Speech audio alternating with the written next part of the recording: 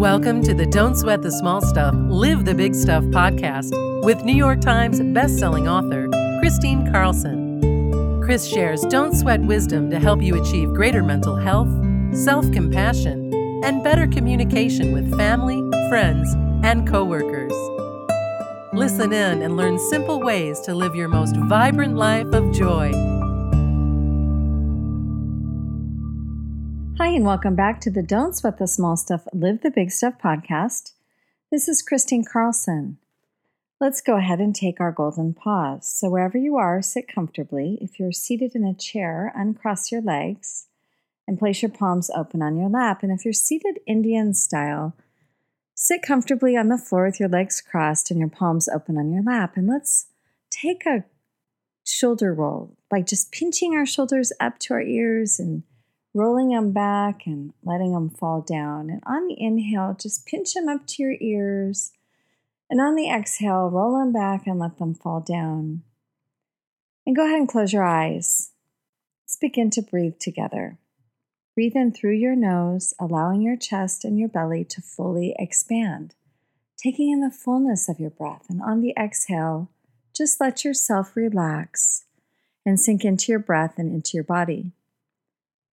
Breathe in through your nose, allowing your chest and your belly to fully expand, taking in the fullness of your breath. And on the exhale, relax and let go.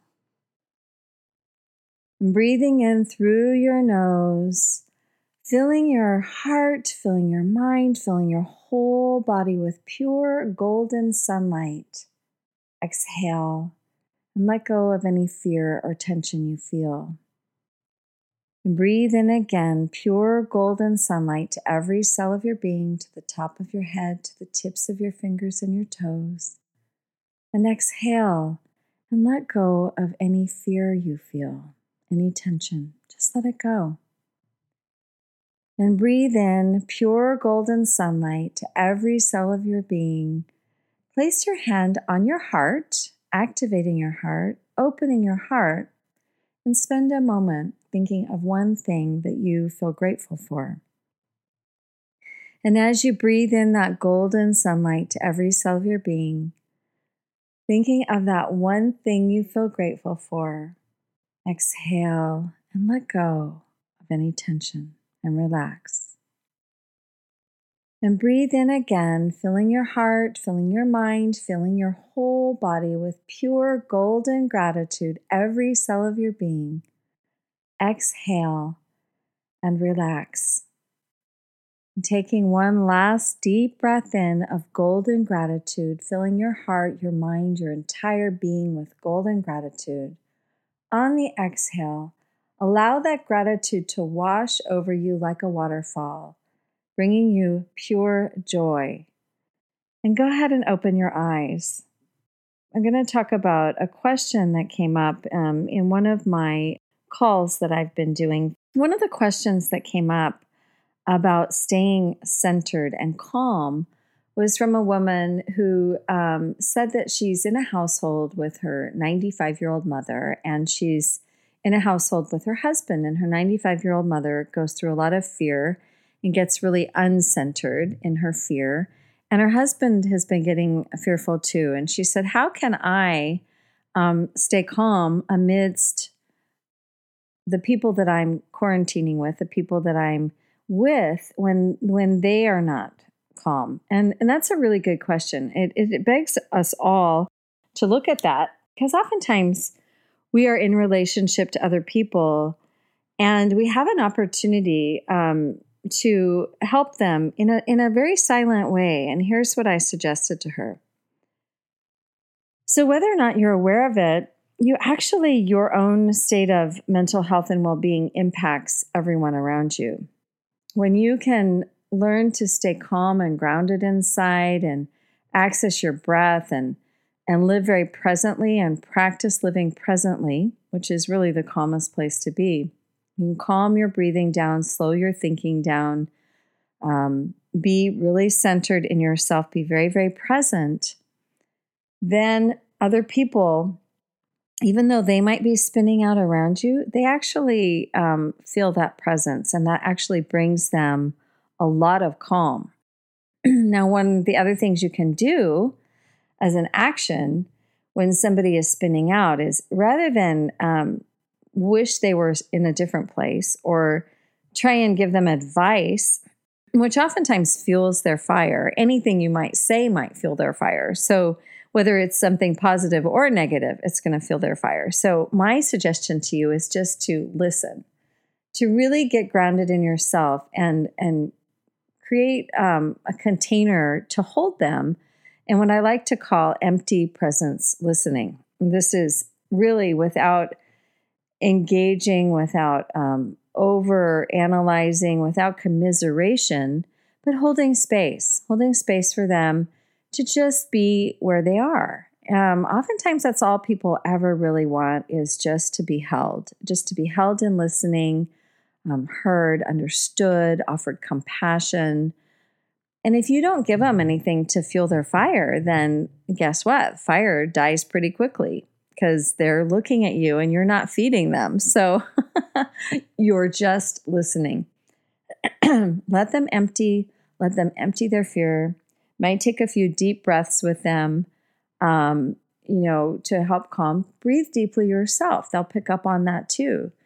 If they see you breathing deeply, they will naturally start to calm down and breathe deeply as well. So the best thing any of us can do is just be grounded in our own mental health and well-being as much as possible. And remember that we really do impact the people around us. You can actually feel the energy of a super healthy person, and it will help to ground you.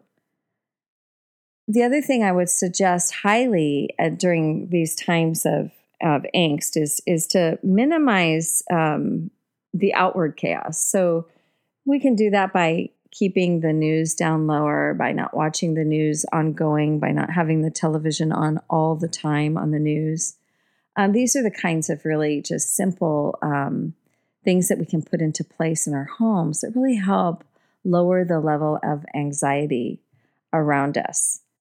But in day-to-day life, as you return to day-to-day life, just remember that, we are oftentimes in different places in our lives, in different moods that we have. All of us have high moods and we all have low moods. And especially during this time, you're going to notice people are going to be a little more on edge. Just cut them some slack, cut yourself some slack, stay grounded in your own mental health and well-being, allowing yourself to be where you are.